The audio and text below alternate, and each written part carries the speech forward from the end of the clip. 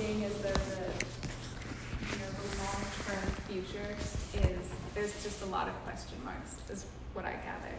So it seems that the most effective use of this group and our time and talents is to focus on a more near future plan and really start to identify what it is that we currently are working with and what we would like to see done with the assets that we currently have in an attempt to kind of reach more in our community and elsewhere in the broader community, namely Phoenixville. So, was there any other follow-up thoughts, or anybody would want to begin somewhere in that thread? I was hoping we might have time for sustainability. Oh, sure. Yeah.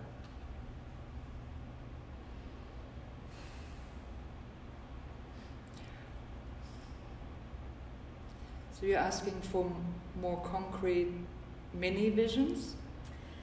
I'm asking for what anybody wants to bring forth, but also, from my understanding, we were going to identify kind of current assets, current things that we have within our grasp at the moment that we could be utilizing. Mm-hmm. I guess, yeah, you could frame that in a short-term realistic dream for what we currently have. Yeah, there is one thing, and maybe that isn't really what you're looking for, but you may know that outside this big window here in Iduna, the bushes that are out there, the azaleas, are dying or sick or not good and ugly, and a little mini vision I have is to pull all of that stuff out and begin to build this fragrancy plant or some whatever blooms, but to also have something that blooms consecutively, so that it's not just a week once a year, but actually you have something eye-catching throughout the spring, summer, early fall season, and to spend the winter just thinking about that a little bit, what actually could go in there. So that is a little mini vision I have. I think that could be spread not just in this area, but in general. I know, Mason, you said that you planted this flower border for that reason, to have something blooming at all times. And I think that raises a question which maybe we could discuss here, is that all the gardens need attention, all the house gardens, all the building gardens need attention. And it's kind of been a question of whose responsibility is it to actually do that. And I think everybody has put forth a bit of effort. And I'm wondering if anybody has any ideas on how next season, spring time, summertime, how can we just make it better? Mm-hmm. I mean, I could say something about that. I also have some other things I want to say. Sure, yeah. And I'm going to leave in 9 minutes, so sorry. We just came from an outreach committee meeting where we talked about using the volunteer sign-up that Adrian's just started to manage general volunteers with the Sultan Association, and I actually think the house garden is like, if we just had 3 people that were like the house gardens committee, and they were the people that said, I'm going to be responsible for this year, and they held each other accountable and did a sign up for volunteers, and we will have people that will want to volunteer in the spring, and it's always hard to just sort of not know where to go with like business people that like want to do something. Do you know what I mean? So like to have a focus on house gardens, I think would be great. Yeah, that to me seems like a volunteer activity that just needs some coordination. So do you think that the appropriate place for something like a house garden committee would be sort of something the estate committee would head up, or the housing committee? I don't think it's a state. It's yeah, state. But we should like say that this is a discrete. It's not the orchard crew isn't automatically responsible for the house garden. Right. Tom isn't automatically responsible for the house gardens. It would be select people that feel that they want to do this, and then are in contact with external volunteers. Mm-hmm. this whole idea with the outreach committee and that the volunteer sign-up tool that Adrian is using for Soul Kitchen, we really want to bring that back into the core group meeting, and really this is a great tool, and want to access the volunteer body that's out there.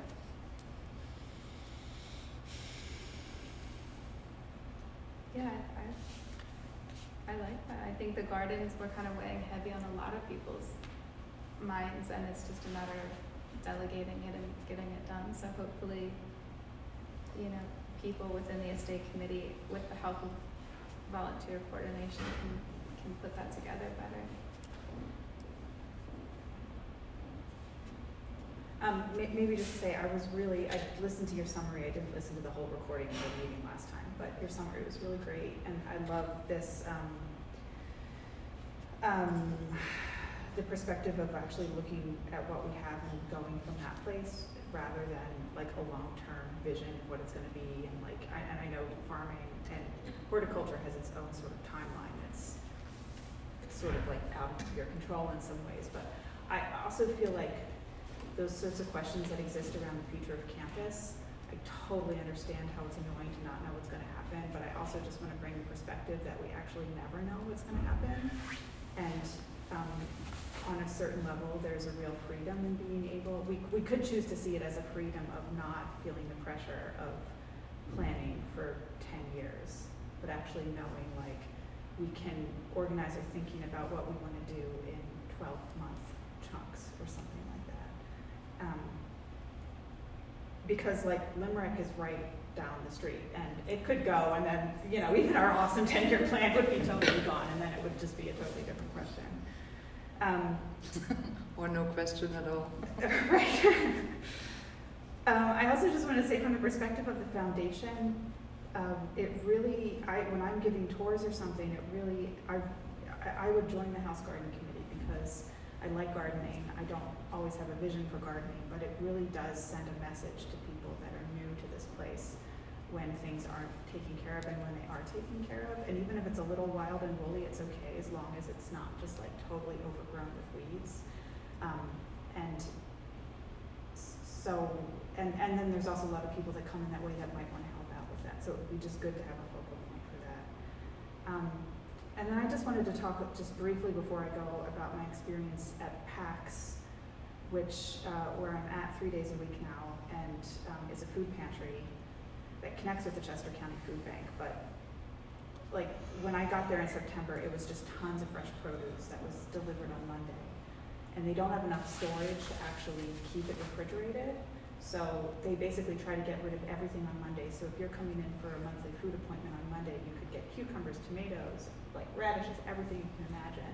But if you come in for your food appointment on Thursday, you're basically stuck with some wilted kale or like weird vegetables that no one knows, like watermelon radishes. They're weird looking, but no one wants to take them. They do look awesome, but now that it's December, all that's ever really there are these like gnarly carrots and these big beautiful yams or sweet potatoes, and there's just no greenery anymore. And there's a real, like, this is just food that goes to people that can't afford it. And if we could be growing, and I don't know if we can do tomatoes in the greenhouse in January, but it's like I kind of thought that's what greenhouses were for. Like if we could just even like halfway through the week do some kind of drop off, that would be just like getting food in people's bellies that don't have access to food. And I would love to see us develop a relationship like that. And then the other thing, just living out there, people are poor all year long, so it's Christmas and everyone's doing food drives and like dropping off all sorts of like, roasted red peppers that expired in 2014 and stuff like that. Everyone's cleaning out their cabinets and we've got this huge influx. But when you get to the summer, it's just no one's thinking about donating food. We have the produce then. But so if we could think about like partnering with food pantries or food banks and finding out when the dry seasons are and then filling that need, because we're actually thinking about poverty year round and not just at Christmas, and that would be really great. And then as just someone who lives in town, a service that I would pay a lot of money for is just a composting service, like what? a composting service. and not just for food scraps, but for like yard waste. We had voles, something in our yard because we had like a big pile of sticks and stuff in our backyard that we just never dealt with. And if we could figure out a way to use campus to generate revenue, that would be fantastic, not just because of financial reasons, because that's an indication then that we're actually doing something that people need. And that's what I'd also be looking for in all of these ideas. Like, it doesn't need to be US dollars, it could be saltines, it could be tomatoes, but like something that is generating like that money exchange energetic activity would be really cool. And I think that's all I wanted to say. Did you say, I didn't hear you with the voles thing, where you, because you've said before you're interested in potentially Saltane facilitating other kinds of horticultural work in Phoenixville. That's not something you're interested in? No? I thought, let's just say, a little bit like I was talking to you about doing something like this, that people could be taught how to do growing in their backyards kind of thing. Oh, yeah. And that Saltane and Parsable helping could maybe, do that. I don't know. I'm just saying that's an idea that I think we've had, and it would be interesting to know whether that's just us and whether that's something that can be organized with various people who look for things to do. I'll speak to the composting bit briefly. We do a residential compost pickup just through Parsable with all of the Parsable houses in Phoenixville and the cafe. And we probably get 10 5-gallon buckets of compost a week from the houses and also on campus as well. I know that the reason why it hasn't been expanded more so is you need a trash hauler's license. Mason, correct me if I'm wrong about this, and that if that just didn't happen at the moment, and also the biggest setback with compost pickup on a larger scale is the vehicle. So right now we use the 12-seater, and it's not ideal for compost, especially when it's the middle of summer and it's full of maggots and all of these things. So it's incredibly possible, and I feel like, yes, let's do it, but and we could pick up your compost on the way because we're doing Phoenixville anyway, and if we're doing it it's not a open to the public service at the moment, but within the Saltine Parsable community, we can open it up to maybe a radius within Phoenixville employees. That would be cool. Like, yeah. Regular market. And it's cool to think about that stuff as like starting in-house and then like working out the logistics, and then one day like, okay, we've been doing this for 3 years, we really know we want to open it up, we want to buy a van, we'll write a grant, we'll buy the van, that kind of thing. Or even Soul Kitchen on Thursday and Friday, if people come for a meal, they could drop their compost off. I mean, we could work out the details. You'd have to have maybe your truck parked in front of something, because you don't want it in there. I don't know, but that's, I mean, it'd be interesting to find ways to do things like that, but maybe if that 101 bridge thing goes on, that's a better location for that. Right. Or the garden next to the cafe. A drop-off point would be more ideal than house-to-house pickups. So. Yeah.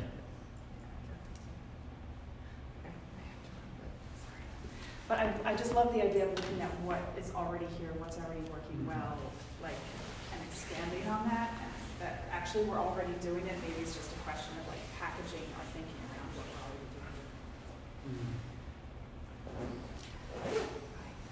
already doing. Maybe just to say, with something that's already here are also the raised beds outside Roland Johnson building that way back when Anselm and Adela put together. So there are 2 raised beds that could be a very modern. I thought you last week, Rick, talked about it needn't be miles and miles of stuff. It can start very small, and to maybe think for the coming 12 months, do we want to put up some additional raised beds that are manageable, and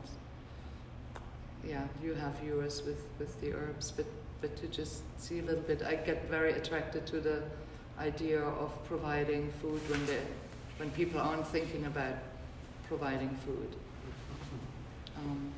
and we don't grow a lot of food in general yet.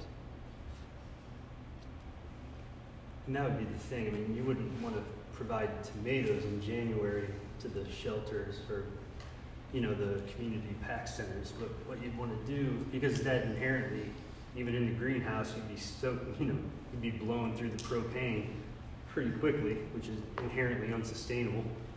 But you could grow spinach in there all winter, and probably, I haven't really seen the greenhouse. I don't really know what size it is, but, you know, amongst other hardy greens, I mean, you could have those all winter with no heat or a bare minimum of heat. And really, if you want to look at the composting, you know, Bennett Compost in Philly, it'd be something to look at as a model, because they do a whole service of picking up and taking to a composting site, and then they send back to the folks who they pick up from compost if they want it for raised beds in their backyards or, you know, something to that effect. I'm not sure the logistics of how they do that, but it's gotten to be a fairly big operation. But it would be something to like look at, you know, just so you can see how someone else is going about that. Yeah. What is it called? Bennett Compost. Yeah. And they started very small. Just they had tables at farmers markets, just telling people about the service, getting people to sign up. And they were doing what you're talking about, you know, I mean, they were driving, I don't know what kind of vehicle they had, but I think they were going house to house. And it must have been a logistical nightmare at some level, but, you know, I'm sure they'd be interested to talk about it, you know, fill in on the trials and errors. Yeah. And to speak to assets, I mean, the composter is really amazing, and I think is one of the biggest horticultural, agricultural component we have on the estate. So it would be really neat to see that. Yeah, Rick, if you have a moment, we could go up after the meeting if you have time. Sure, yeah. Love to check it. I mean, I was in there once, but my memory is foggy. Yeah. So what I'm hearing is that a lot of people want to see food being grown more so, and that it requires time and manpower, which I guess those who are interested, and it seems like there is interest if there's more of an organized setting for it. But it also does, you know, buying of the seed, amending of the soil, water, all of these things also take money. Is there any ideas on how, I mean, if we're going to be growing food for packs, that sounds really wonderful. And it could be something that a parcel group does. And that's where the money would come for it, and that's an option. Does anybody see any want to speak to any of the financial ways about the actual buying of the seed, these sort of things? Well, there was the conversation that the compost perhaps might be something some folks sign up for, and in that there could be a monetary exchange of some sort, and maybe things could be sourced out of that project, seeds could be sourced out of that project. If we're looking at what we have, and what we have is a composting But what we facility. don't have is a vehicle that's adequate and or a trash hauler's license and a business plan around opening that to the public. So having actual money come from that composting endeavor isn't something that we have at the moment. So I'd be wondering whether, you know, what you did for your barista class, you approached some coffee people, except that I hesitate to mention it because Sultan asking Turtle Tree for a donation of seeds is really awkward. So it just wouldn't fly. But maybe we can go down that avenue, and to a certain point that wouldn't be enough maybe, and whether the wine event, cash ask, whether there could be some kind of cash ask that has that as a little substrata.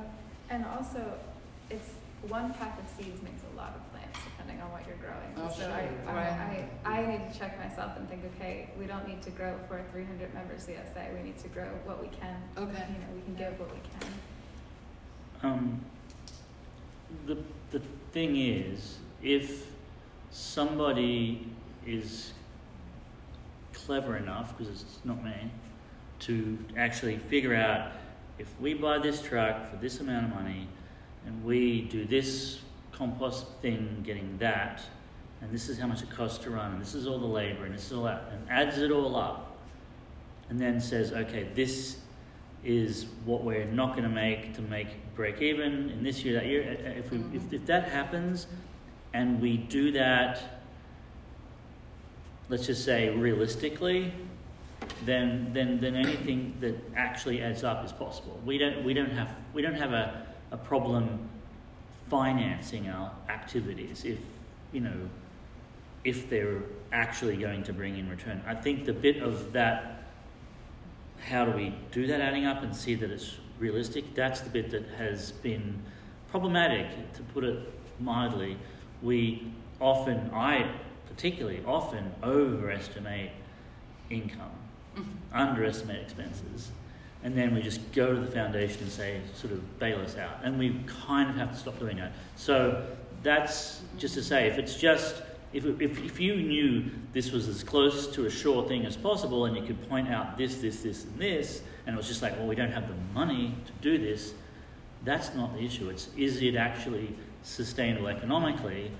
And, how much are you going to stake your whatever, whether it's your sultanes, your reputation, or, your own money, on saying that this plan is actually going to happen in the way that you present it? Because we have an unfortunate track record, not only me but many people, of not actually being right when it comes to this. So I just want to mention that it's not impossible. It's just figuring it all out. Could we talk about sustainability for a few minutes? In our recent enterprise leadership meeting, we sort of recognized 4 types of sustainability: financial, as Adrian was just talking about, environmental, personal, and social, as in the social justice impacts of the work we do. And so the financial says, can we afford it? The environmental says, is it revitalizing or devitalizing the landscape? The personal says, is it burning people out and not sustainable from a retention point of view? And the social is it having those social impacts like reaching Phoenixville that we were just talking about? So I originally thought the second meeting was around sustainability, so that's why I had to sort of get that off my mental clipboard. Coming back to like the near term, I brought in some products that we have and we could sell at the store, and I need to sort of connect with Larkin about that. And there's a story behind every product, whether it's a dry flower kit, rolled beeswax candles, herb tea, berry blues, apple butter, apple sauce, the applewood smoking chips, or the cider. And because the cider orchard fruits heavy every other year, it's a near-term topic of how are we going to capture that harvest. So can I say a little bit about cider, or is it the wrong place? Am I out of line? No, It costs us money to make any one of these products. And for cider, it's about $1.50 a gallon that we pay at Bauman's for pressing, flash pasteurizing, and packaging, and they have the license to do it. So we spend a certain amount. But what you might not be aware of is in a good apple harvest year, to take 10 bushels a week to a regularly scheduled appointment at the cider mill is a lot of harvest work to organize. So the mowing, the shaking, the catching, the sorting, all of that's a pretty big crew. But this past year, because the orchard does this alternate bearing, we didn't have to answer how we're going to do this. But we might want to give it some thought in the near future. How would we do that? And how would we weigh, as Adrian was suggesting, the old-fashioned way of weighing is the scales, you know, that balance with the 2 trays. And if we think of these 4 areas of sustainability, the balance is between 4 trays. It's the environment, it's the finances, it's the personal, it's the social impact. And what I'm hearing Adrian say is, if we can make a case for why something works, then we can run in that direction kind of thing. So our best income yield for apple cider has not been just drinking it ourselves or selling it at $3 or $5 a half, but actually selling to the cafe, which can serve it by the glass, and thus the orchard makes a little profit with the markup, and the cafe makes a little profit, and people who otherwise would never set foot on campus get a taste of the apples here. And, you know, historically the orchard was planted, a Duna orchard. You've seen the little myth over there on the wall about the orchard, that it was the metaphor of land care as social therapy. If we're caring for the land, it's a reflection of we care for people. So, you know, that's one of the social impact pieces of the cider. So I just wanted to share those things. And yet we've never made a lot of money off any of these products. It's at best in maybe the hundreds of dollars. And even though under performing this past year, we made more with Nat Mill Nursery than we've ever done with any of these land products in the past 10 years. So I just want to share that because you might not know. And the other thing is, I love all the ideas I'm hearing, so I don't want to give a false impression. But is anyone aware of the new food rules that go into effect in 2 years? Rick knows. I mean, GAP certification, is that what you're referring to? Yeah. I mean, I'm well aware of that, yeah. I mean, up until now, it hasn't been a mandatory thing for farms. You know, it's more been wholesale-driven or retailer-driven. Well, Penn State Cooperative Extensive is now offering classes for people to get the training, the 7 new regulations that are going to affect anyone growing food. And although there's an exemption for small operations that do less than $25,000, so to Alyssa's thing, we don't need a trash haulers thing if we're not charging for it. But the moment we charge for it, then we have to get licensing and follow these regulations. So I say that not out of a big hurdle or a block, but we should not go blindly into what this takes.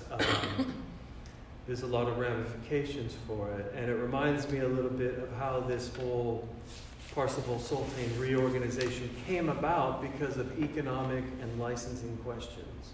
We are where we are today because of that. And so we've always been kind of small producer. But I heard last week that we're looking towards the land as kind of substituting for all, you know, for generating more income than we've ever done before.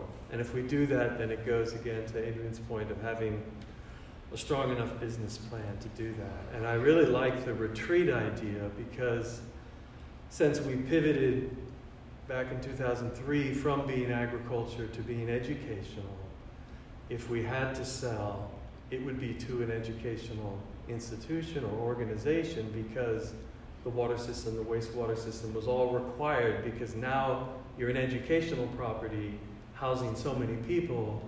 You're not just a farmstead shared living situation. So we invested in the wastewater and the water treatment system as a result of pivoting from agriculture zoning to educational zoning.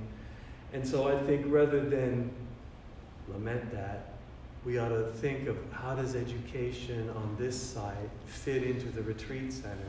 Somebody's coming for yoga workshop or art workshop or something, then we're functioning educationally. But just to throw out this thought that came, if there was a small alternative school, sometimes you have these small alternative high schools that needed to lease some space, that could be a good tenant to think about. So I'll stop.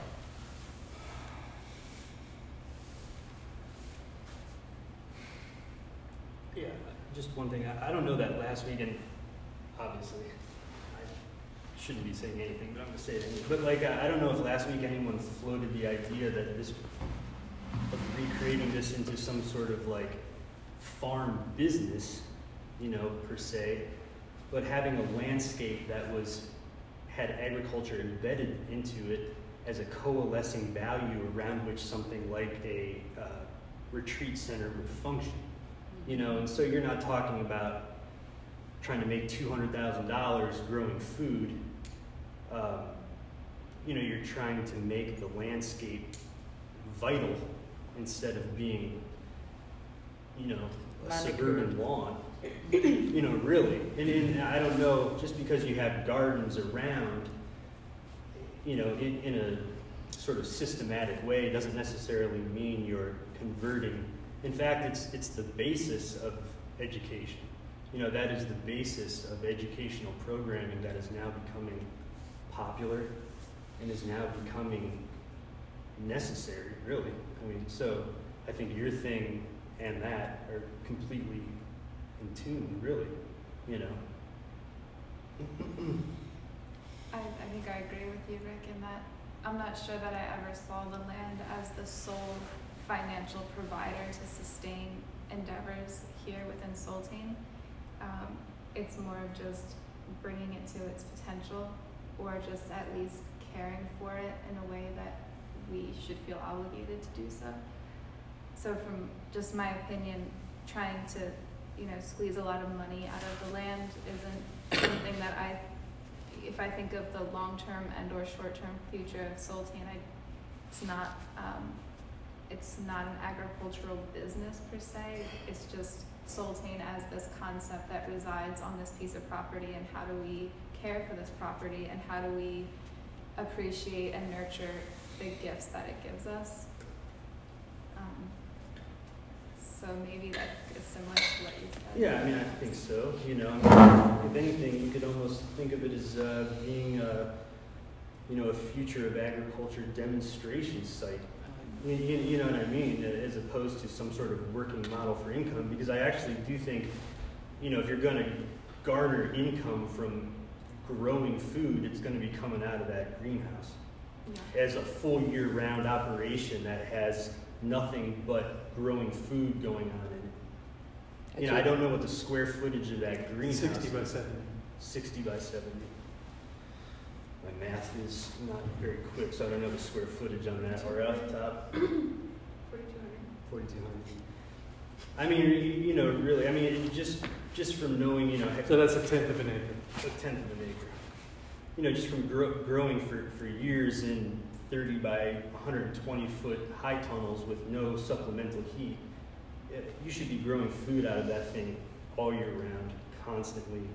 And there's markets to sell that food, and that's not, and you're not even talking about trying to get money from food out of the ground necessarily, if you know what I'm saying.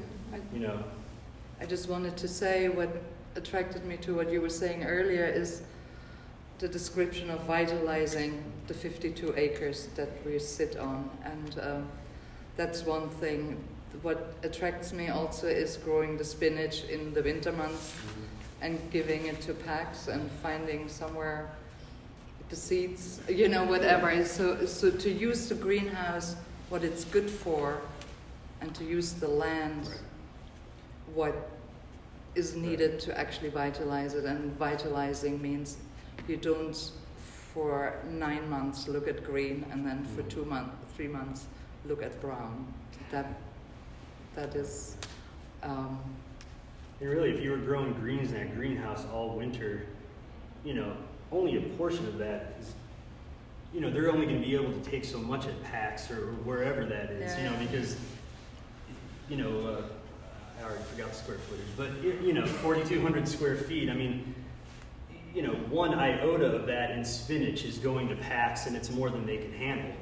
You're talking, there's some there for not only your business ventures that already exist, if you want to, I don't know how that sort of inter-organizational exchange takes place really. But you know, you're talking about, you know, Kimberton Whole Foods is a big supporter of Sultane. As far as I can tell, they probably love to have Sultane spinach all winter. You know. And even if it wasn't done in a commercial way, I would believe and hope that within our own community of Parsival and Sultane, we could have our own, rather than kind of, I mean, if we're going to look short term in terms of next season or the next 2 seasons, what if we grew and we did our own internal CSA program? So rather than people going to Giant to buy their food, why don't we can grow, they don't have to buy their spinach at Giant. We could grow it. And then whatever is above and beyond that goes to PAX, because if I'm right, donations kind of fly under the radar for things like this. And I mean, then we can talk about What do you mean by flying away? You have to have a lot of different types. If you're going to sell to the public, your food has to be certified in different ways. Well, I mean, I can speak to that a little bit too. I mean, at least up until now, I can't speak necessarily to the 2 years in the future, although I've gone through some GAP programs to prepare for the stuff that came out of the Food Safety Modernization Act. You know, and I've managed farms that have grossed over $200,000 a year, and we had no food handler's license, and we weren't flying under the radar. You know, like I said, I cannot speak to the 2 years from now exactly without doing my research. But at this point, you just don't need a food handler's license to go sell food. You need insurance. You know, if you're going to do farmers markets, which I know you're not, you need liability insurance, which might be good to have too if you're doing wholesale, you know, to some degree. But you don't need a special, like, safe serve program, food handlers, like whatever it might be, as of right now. Anyways. Can I just say, this is just my experience in my life, because I was a lawyer, and a lot of conversations about ideas and visions can be impacted by questions of regulation and rules. And I'm not saying that they don't exist. I just think they don't belong in vision conversations. But only because if you decide what you want to do, and this is like, you know, maybe there have been some examples where this isn't true, but my personal experience is that if you have a will, there's a way. And all that stuff, sometimes you find out the hard way, but usually the other thing to say is the sort of work we do, often actually people want to help you with that sort of stuff. So I just think that, I'm not saying we should sort of stop talking about it, I get sort of personally nervous every time I hear about people talking about rules. I really, if I may add, I really like this vision aspect of the land being therapeutic, you know, the social justice aspect, the healing, vital, like these things are what I'm picking up, educational, and I'm just like, when I think of my, let's say, year to 3 years, but even relating it to more just like 12 months, I would like to see more of that talk being at the forefront of this. Bringing people into the estate here in Glenmore, having it being a nurturing, healing, educational experience. I like the idea of like, I don't know, like even something like PASA or somebody like having a conference here. Like when we talk about retreats, I keep thinking about like all this dialogue about food, all this dialogue about health and nutrition and the future, and it's like, I think a lot of it is focused around food and what we intake, what we grow, what we, you know, our sustenance. And I think it'd be great if like we're holding conferences here on a lot of these topics. And I just think that's not, I think it's potential. I think it's a potential that would be beneficial for a lot of our conversations, just finding out a way for us to facilitate a space that's inspiring, to facilitate a space for inspiring minds to come to, and then also for us to be nurtured from having those inspired minds here, and, you know, participating in a conference or whatever, we might be able to find ourselves booking. So I just wanted to get that out before I forgot it. I just read an article which describes really scientifically proven decline of the nutritiousness of food that's being grown because of the methodologies that are used of how it's being grown. And when you, Ulrich, speak about education, you know, be it schools, be it kids, I mean, Mason worked forever in a school garden that showed children where food comes from and what it takes to grow it and all of that. I think that again is attractive to me. We have these stations for fitness around the place, and maybe it's time to replace them with stations of, again, I just see raised beds, even if the deer do come and eat it all up in the end, but to have just something that when you walk through the place, you can look at and understand what you're looking at in time and have other people come. So this has always been zoned educationally, as far as I know. It was changed in 2003, I believe. Anyway, it's always been educationally focused being here, and I think what we are really experiencing is, and Mason, you brought that up when you first started working here a second time, that how do we shift the culture of this place so that we don't just walk on the ground but actually love it. And it brings me back to the question I asked you, and the things we have so far talked about, these little mini visions of vitalizing and fragrant gardens and retreat centers and art events and what have you, people will want to spend time here when it feels a certain way. And they say already it's beautiful, but I think it could be better. Yeah.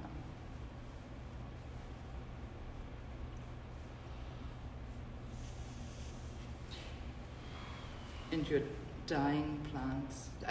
I mean, for dying. Plants for dying. You're dying. But being reborn in the color of the fabric. Sorry, oh my God. No, it's okay. In the website stuff, I wrote dying, like death. And I think Krista was like, I think you spelled that wrong. I was like, yeah, I think you're right. Anyway, yeah, I mean. What about other things on the land? Should I say that? Oh, yeah.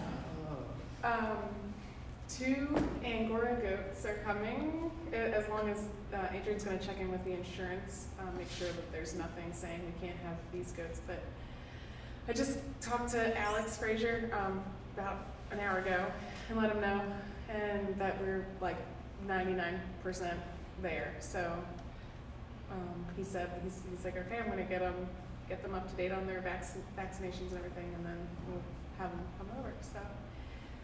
Textiles will be using, so Angora goats give mohair, Angora rabbits give Angora. So they're called Angora goats, but it'll be mohair that will be spinning and making yarn with. So, and it'll be very much a land and textiles joint venture. You know, textile, it will become part of our routine to take care of them and feed them and help, you know, clean up stalls and whatever it takes, you know. So I'm really super excited. Also, well, yeah, there's a lot of details that I'm excited about, but we don't have to talk about it here, but yeah. Cool. But he's going to send us over like a packet of everything he's been feeding them and how he's been taking care of them. So. What do they eat? Just grass? Hay and a special grain, goat grain. Goat grain. He said he buys them a 40-pound bag that lasts them about 6 months, so, and that costs $20. So it's not too much, but they do eat a lot of hay. So, but we have a hay hookup down the road. Yeah. We have our own hay that, So they don't we just- give away. What do you mean? Well, the field below Whitson Hall, Uh-huh. Tom always lets it grow and then cuts it eventually for. Does he bale it? No, not. it used to be that the next door neighbor came by to just Our get hay it. bump out? It's okay. So we'll just keep our hay. Well, yeah, I think the idea could be that we ask someone to do it, and they Yeah. get the hay, and we get some of it. Yeah. That's good. But yeah, he did donate those 6 bales, so we'll have a start for the shepherd's dog. Those are not the goats that eat poison ivy, is it? I don't know, Okay. but I don't know. I think we should have an additional goat for Just poison ivy before eating. the- Yeah. That breed specifically is really good at clearing brush. Awesome. Yeah. From it. That one? Yeah. Okay. this He way. did say that these particular goats have sensitive mouths and they might not want to get into like sticky stuff, so they take second cutting hay. But you know, of course, animals often sort of train their handlers, so you know what I mean. So maybe they'll try it if we encourage it. If it's all they have. Yeah, right. If we could talk about sustainability again for a brief moment, and we mentioned the natural dyings.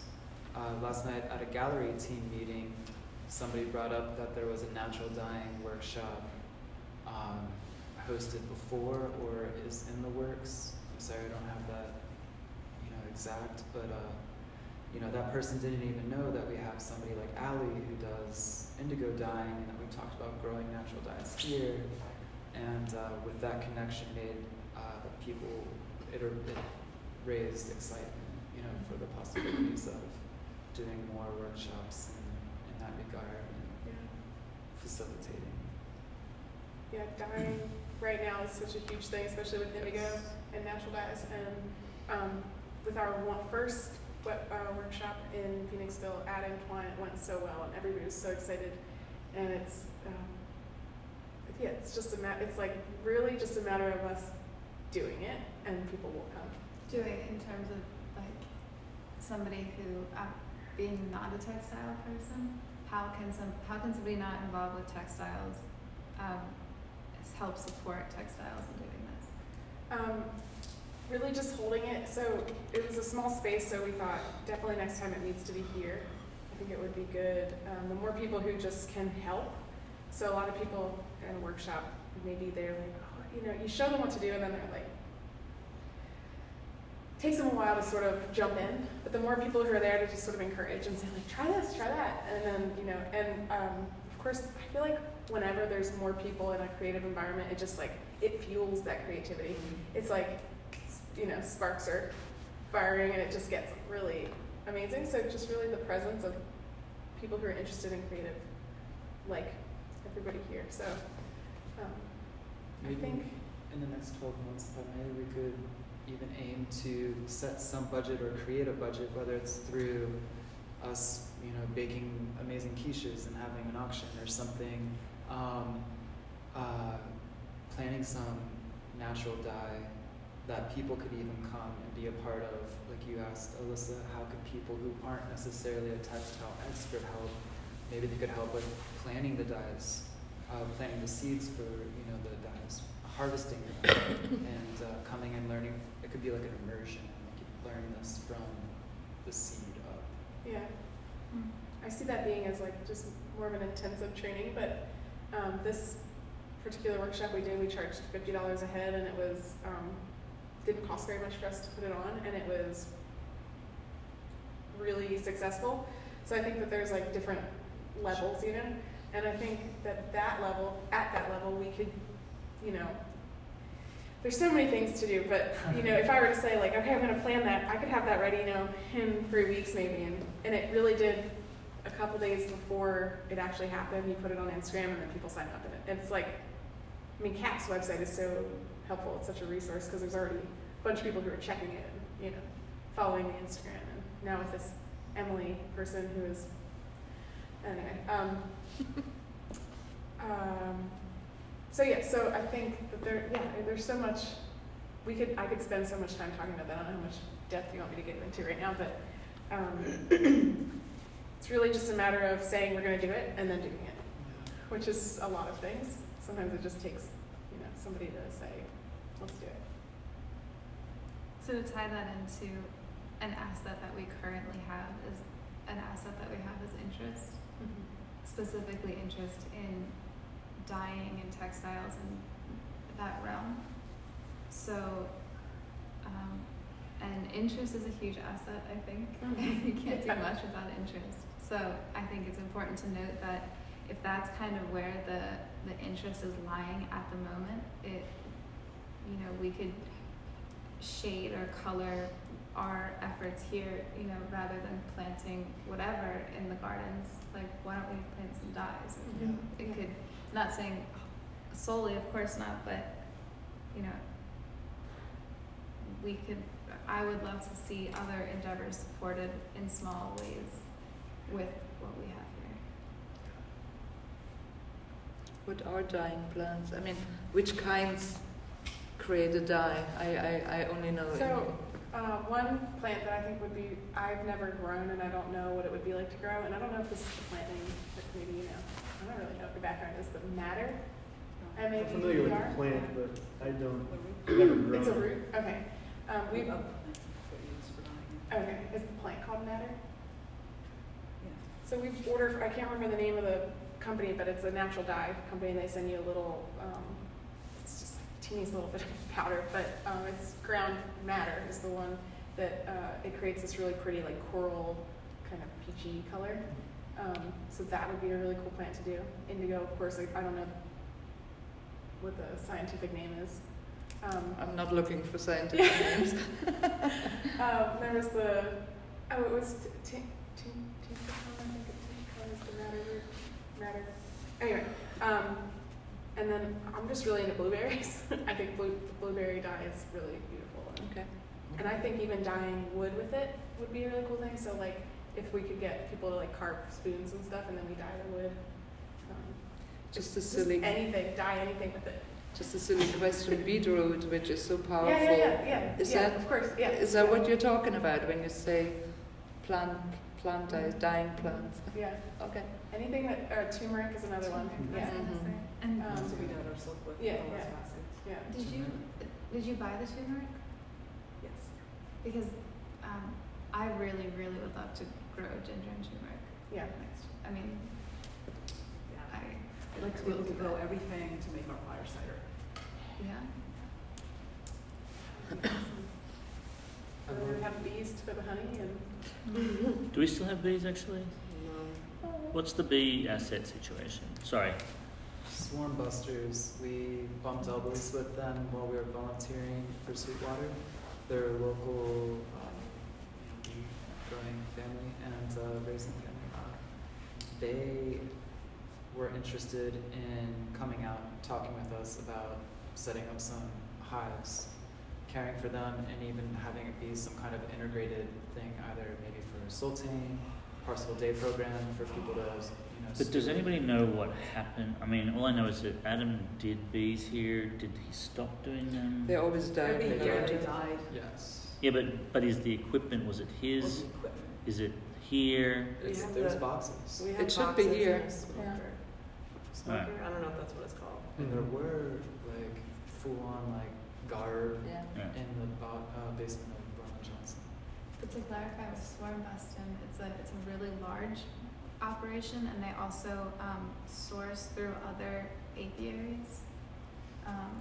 But there's personal, just like hobby hives that it's a collection of I think 3 or 4 brothers that want to do it also as a hobby and not just for a living. So they have like their Swarm Bustin honey thing going on, and then the one brother is interested in setting up different hives in different locations Yeah. for their pollination, or they were really interested that we have an orchard and that we have all these different things, and so it wouldn't necessarily be under the umbrella of Swarm Bustin honey. It would be this person who wants to come use our land and set up his hives here. Yeah.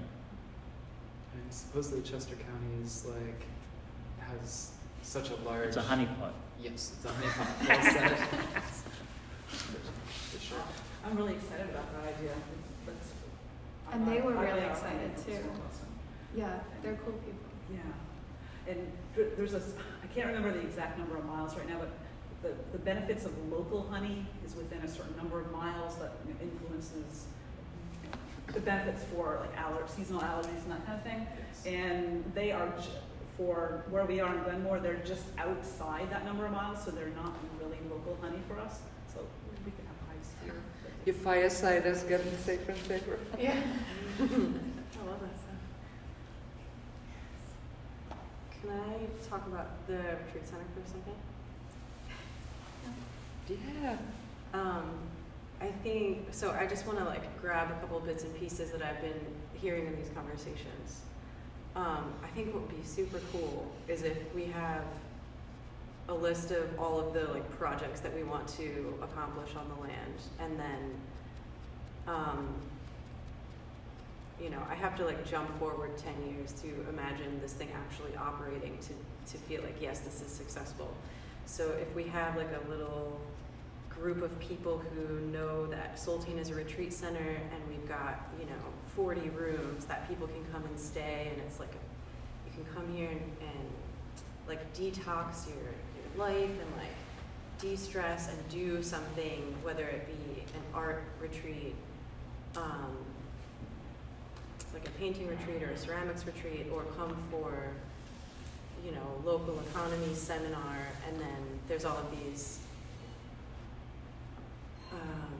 amenities that you can participate in. You can go in the sauna, you can come for like a yoga class, and then if we have a whole section of this retreat center is horticultural work, and say we do like a week-long workshop on how to, from scratch, start a sensory garden. Is that what it's called? Whatever. Or growing lavender plants and whatever. And so you take the gardens around Parador, and people are paying to come for this retreat center and to have this experience, and then we're creating something with that. And then we move on to the next project. Or if there's like a 2-day workshop on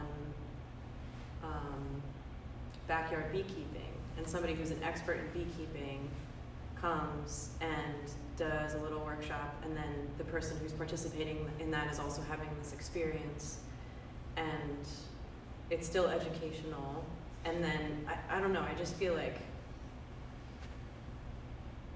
it's a reciprocal relationship. I feel really self-conscious right now about being recorded. I'm sorry. Really? Yeah, it's weird. We've been doing this so much lately. I feel like by saying it out loud, maybe I could just like stop being stuck.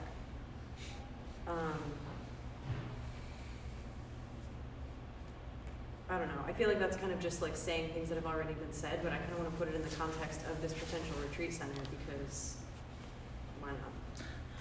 Is there, connected to that, is there the possibility that a project like that get someone to come in, and there's a project that we want to initiate here, maybe this is what you're saying, and then people would come to pay for the experience, and an expert would come and create something, and then Soltane would get, say, like a beehive setup, and that would, so we get the benefit of that, and people would be paying to have the experience of watching it.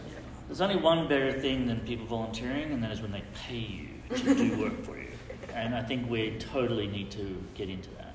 I mean, last night there was some sort of coffee grounds, something or other thing. And the way Larkin sent it to me was, someone said, oh, we should make something with these coffee grounds. And then it was like, actually, why don't we get people to pay us to make stuff with these coffee I grounds? saw that on Instagram and I was like, yes, this is awesome. I don't know, that was Larkin's idea? Sam and Larkin, or someone and Larkin. I don't know who the other person. Not that it. Everyone's looking at you like, you know Larkin, right? No, I'm saying that I think this. Can I just say also, I just want to throw it out there that I'm not 100% sure about Retreat Center, because all this talk about, educational zoning, it's like, why not just say we're like a center of learning? Or I don't know, or is, because retreat doesn't have necessarily a learning element to it. I don't think we should think that we only can do learning, but I think what we always tend to be talking about is something about not education in some sort of institutional sense necessarily, but like actually facilitating learning in this area about bees, about horticulture, about dyes, about doing things with your hands, and other than just sort of like playing with your phone. You know what I mean? So I think maybe I'm just wondering about this retreat center, because it sounds like kind of you're going into like a monastery and just sort of like gonna chill for a while. I don't know. When I hear you say retreat center, every time I've heard it for the last, however long, I hear retreat center, but I think like workshop center. Mm-hmm. So it's still a place like people can relax and like de-stress, but in a very like active learning or educational environment. So like I hear retreat. So do you really mean retreat where it's like, thinking like Be quiet, no talking. Because that's not the sense I get from you. I sort of get this, active relaxation. I don't know. I mean, That's a strategic plan Yeah. process, isn't it? Maybe both. I mean, I'm imagining it's a place where, like, who would come to a place like this? Somebody who's like stressed out in their corporate job. They just want to like go somewhere where they can splash around in the pool and like. Yeah, but the retreat thing, you go to it to have a retreat. I hear you. I'm just That's wondering why I use the why word not retreat. people just think this is a center where they, or a hub or a pool that they can just kind of get the thing from. You might be in Phoenixville and literally never come here, but you learn from what's going on here. Like, the container thing was an example of that. I think that the only question there is how do we ensure that it has the impact that was the intention behind that? Because that was a learning activity, at least I saw that. And that was, never having to come here. So I'm just wondering how to work with this like land and all these things we've got here in a way that is not just that you come out here to learn, but how we can, spread learning about all these interesting things. I'm actually quite serious that this is a conversation I expect to be happening through this strategic planning process. When I hear learning center, it does not conjure up something in me. All it is what we put into the words is what actually comes back out of them. And the workshops sounds interesting. I keep saying it's not just about art, it's also not just about the land, it's also about social justice, it is about social well-being, it is also about the crafts. And we may just come up with a really awesome name, but I have to say, this is not the place to discuss a name, I think, of something so big. Yeah, whatever. Isn't this part of the strategic plan? What do you think the strategic plan is? I'm just saying Danielle put out a vision of revitalizing life here, not just the land, but really the atmosphere and making it humming again. And I really would like to get back to that place. I think if we could find one word that represented everything that we were talking about, that would be great. And maybe I just want to say for the recording, like, you come here, you're connecting with yourself, you have an opportunity to connect with the person that you're in the workshop with, and you're creating something that's actually good in this social sustainability way that's good for the world. So like, that's what we're doing, that is what we've always been doing here, that's what we're doing with a new structure, and it looks different. So how are we doing it? How can we use the land to do that in a way that hangs together with everything else that's happening? So I think I feel the conversation moving more so to, what are our hopes and dreams longer term, which I think is a natural progression, because we did actually start the conversation with like, what are things that we can be doing right now? And just to recap, because it's getting close to the time that I think we should end for the time being.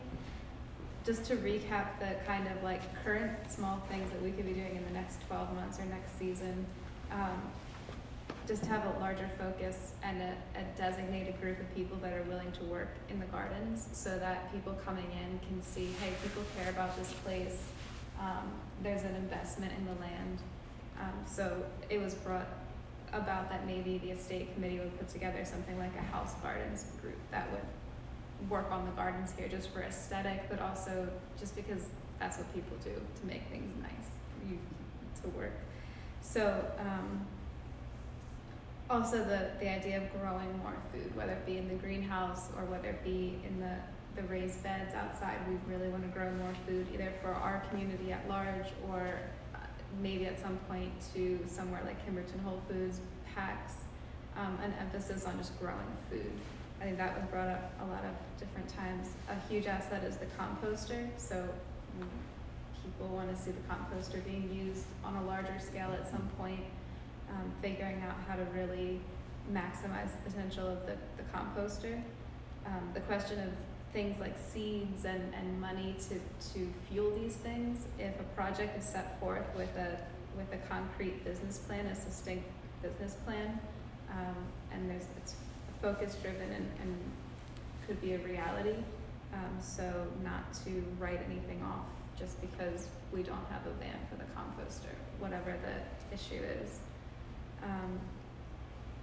And the idea, the kind to bring in textiles into all of this, there seems to be an interest in textiles, dyes, the goats is exciting. All of these things are things that are happening in the here and now, and seem to be positive.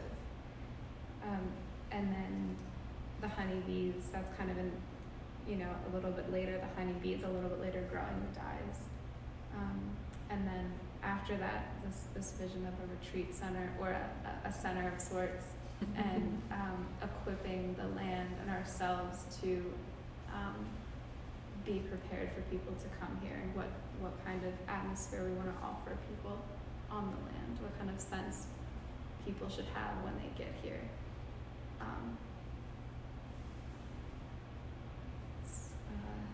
That was my attempt at a summary.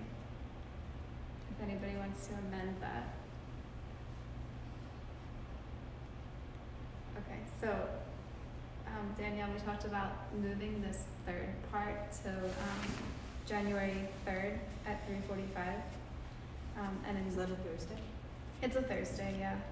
And maybe we can leave tonight with those sort of, these are the things that we're doing in the here and now and are really great. These are the things that we want to be doing, and maybe how that ties in with the possibility of a retreat center, or the possibility of, actually I had a conversation with my coach just maybe 2 days ago, and she was like, what is your dream? And even if it's like so far-fetched, like don't even let anything, hinder your just like wildest dream. And it was weird how long it took me to like get myself out of my own way, kind of a thing. Like it was really bizarre how I was so unwilling to let myself dream really wildly. So I think that would be kind of a cool exercise. Like, and I like what Adrienne says. Like, rules are, yes, there's rules, but there's always room to really dream wild and crazy and big, because why not? So maybe we could meet on January 3rd with like those really wild and crazy ideas, but maybe also inspiration and hope for the here and now as well, and to get together a succinct proposal or guide or something to hand to the